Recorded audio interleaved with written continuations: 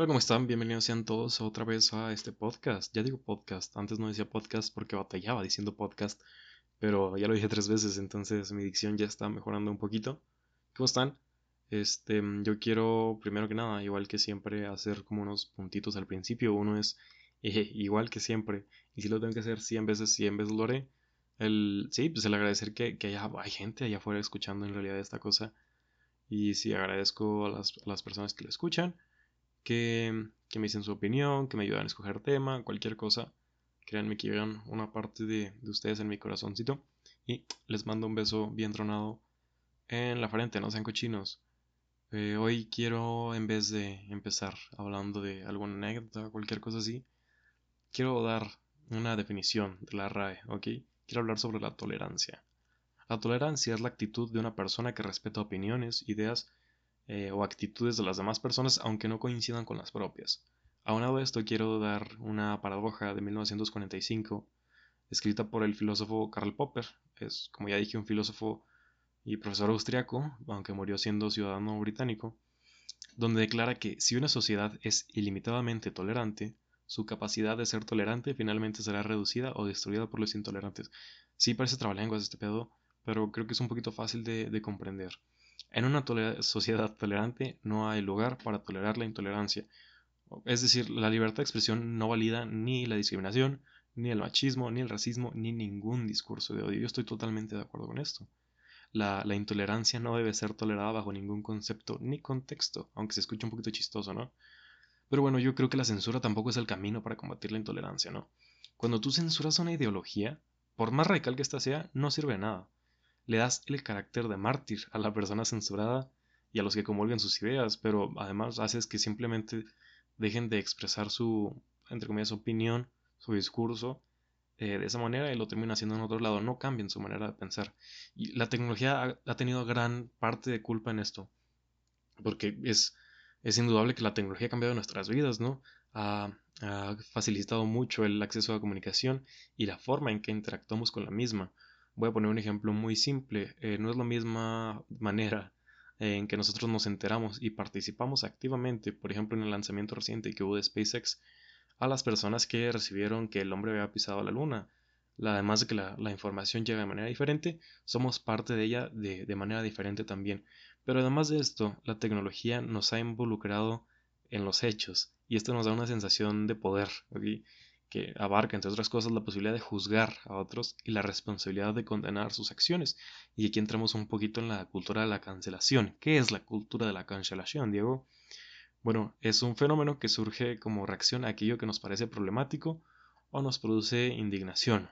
Voy a tratar de explicarme un poquito. Se trata de desaparecer, es decir, cancelar lo que consideramos injusto e inadecuado, de modo que ya no tengamos que lidiar con ello.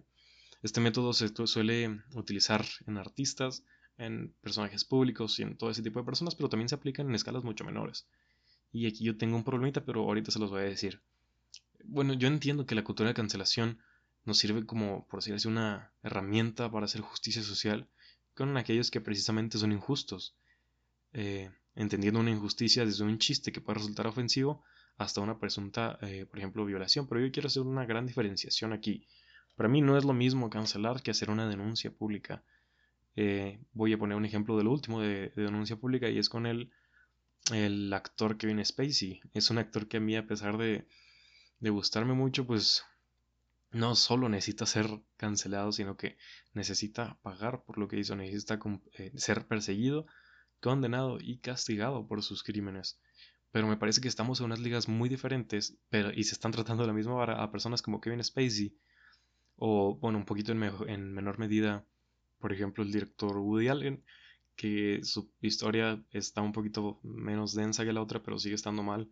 Él adoptó una persona y se terminó casando con ella. Está mal, ok, está mal, pero me parece que es muy diferente ese tipo de cancelación a personas que simplemente hacen un comentario desafortunado, que tienen una idea errónea de cómo funciona una parte de la sociedad y no siento que deban ser medios ni juzgados con la misma vara. Los delincuentes como y criminales, como lo podrían ser, por ejemplo, Kevin Spacey, deben ser castigados, deben ser cumplir por lo que hicieron. ¿Sí me explico? Pero no es lo mismo eso hacer un comentario desafortunado. Y hablando con cierto tipo de personas, porque pregunté a amigos, a conocidos, en mis estados de WhatsApp en realidad, qué opinaban de lo mismo. Y alguien me dijo algo que después investigué un poquito y tiene mucho sentido, ¿ok? La cultura de la cancelación es la forma de expiar culpas para quienes sienten remordimientos por sus propios actos, presentes o pasados. Y creo que esto es obvio, ¿no? Todos en nuestra vida hemos hecho, como ya mencioné, comentarios desafortunados. Todos hemos sido machistas, todos hemos sido, sí, clasistas, todos hemos dicho tonterías en nuestro pasado y creo que ya hablé de esto en el primer podcast. Em, Todos hemos pasado por esa etapa y no hay persona que no lo haya hecho, pero creo que de eso se trata un poquito la vida, ¿no? De aprender, de rectificar lo que hicimos mal para tratar de llegar a un crecimiento personal. Yo mismo lo mencioné en el primer episodio del podcast, donde hablaba de la palabra naco. O sea, no puedes ser juzgado con una vara por lo que hiciste hace 5 años. Puede ser remarcado que hiciste mal y evidentemente eso está más que claro, pero no te pueden linchar por lo mismo. O sea, yo desde mi persona, les digo, el Diego de 15 años era un imbécil, era un completo imbécil, pero em, sí, se trata de esto, de aprender. Yo he mantenido conversaciones con distintas personas y solo preguntar si cambiarían algo en su vida. Y muchas me dan una respuesta muy simple, de, pues sí, no hubiera comprado tal cosa, no hubiera salido con X persona, pero siento que ahí precisamente reside el crecimiento personal, en las experiencias previas que tenemos y en cómo las utilizamos para crecer, para formar nuestra opinión y para cambiarla precisamente, porque sí, es obvio que nunca vamos a pensar lo mismo toda nuestra vida y de eso se trata un poquito el ser humano. Em, También que me mencionaron el hecho de un ejemplo, por ejemplo, aquí me mencionan que no es lo mismo un artista que haya asesinado a una persona. Eso ya es un crimen, como yo mencioné con Kevin Spacey. Son personas que necesitan pagar por sus actos porque no solo podríamos decir que están difundiendo un mensaje de odio, sino que están realizando un crimen y tienen que pagar por el mismo. Pero sí, yo no creo en definitivo que sea lo mismo eso a realizar un comentario o tener una opinión posiblemente basada desde el prejuicio y el desconocimiento. También hablé de un amigo con esto, pero quiero dar una opinión que dijo Sarah Silverman. En 2007, ella dijo, respecto a una polémica que tuvo, no voy a mencionarla, pero sacó una frase que me parece muy interesante.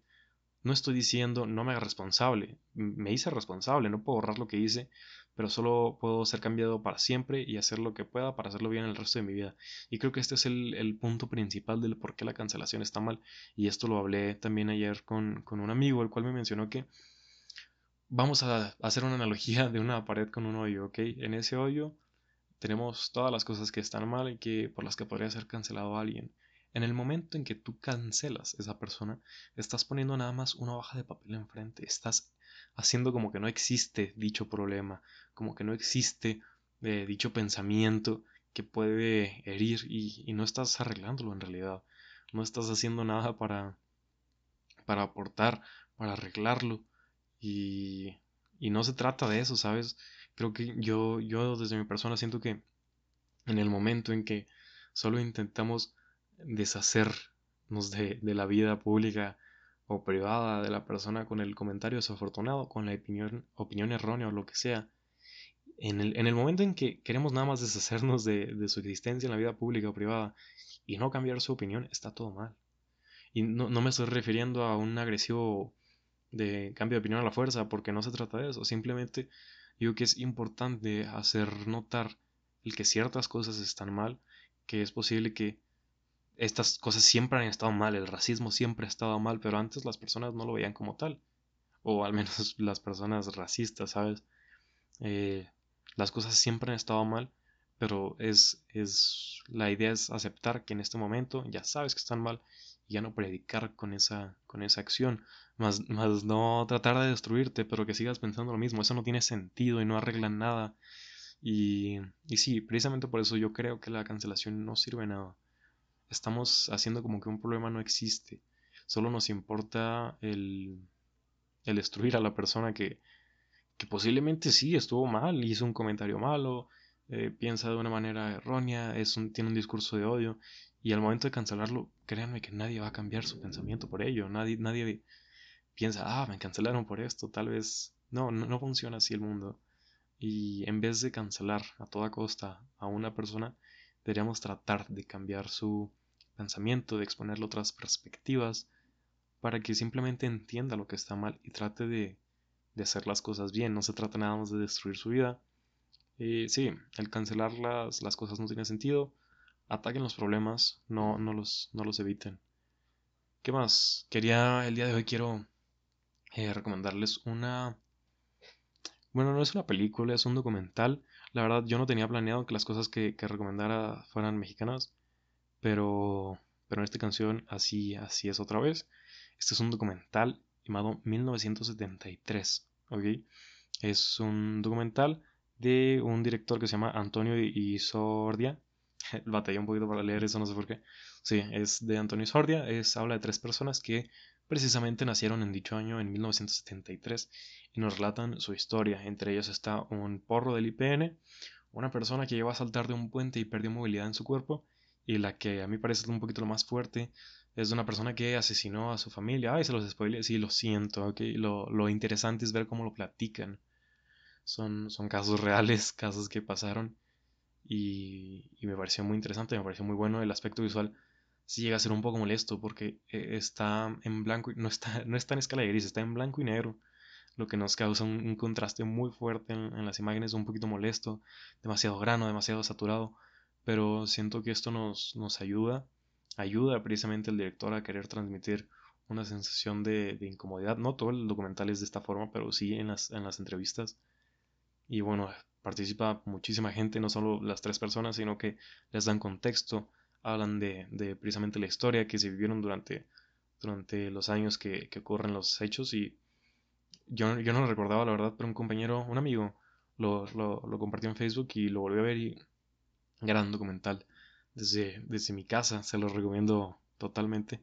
Pero sí, tengan en cuenta que no es como una película así de final feliz, de bonito, no, es algo muy interesante. A mí me gustó mucho, y sí, de verdad espero que lo vean, que les guste, igual que les haya gustado esta cosa. Creo que ya es todo. Sí, es todo. Muchas gracias por escuchar. Les mando un beso bien tronado. Sí, donde quieran, pónganselo, no más en la frente. Y sí, gracias.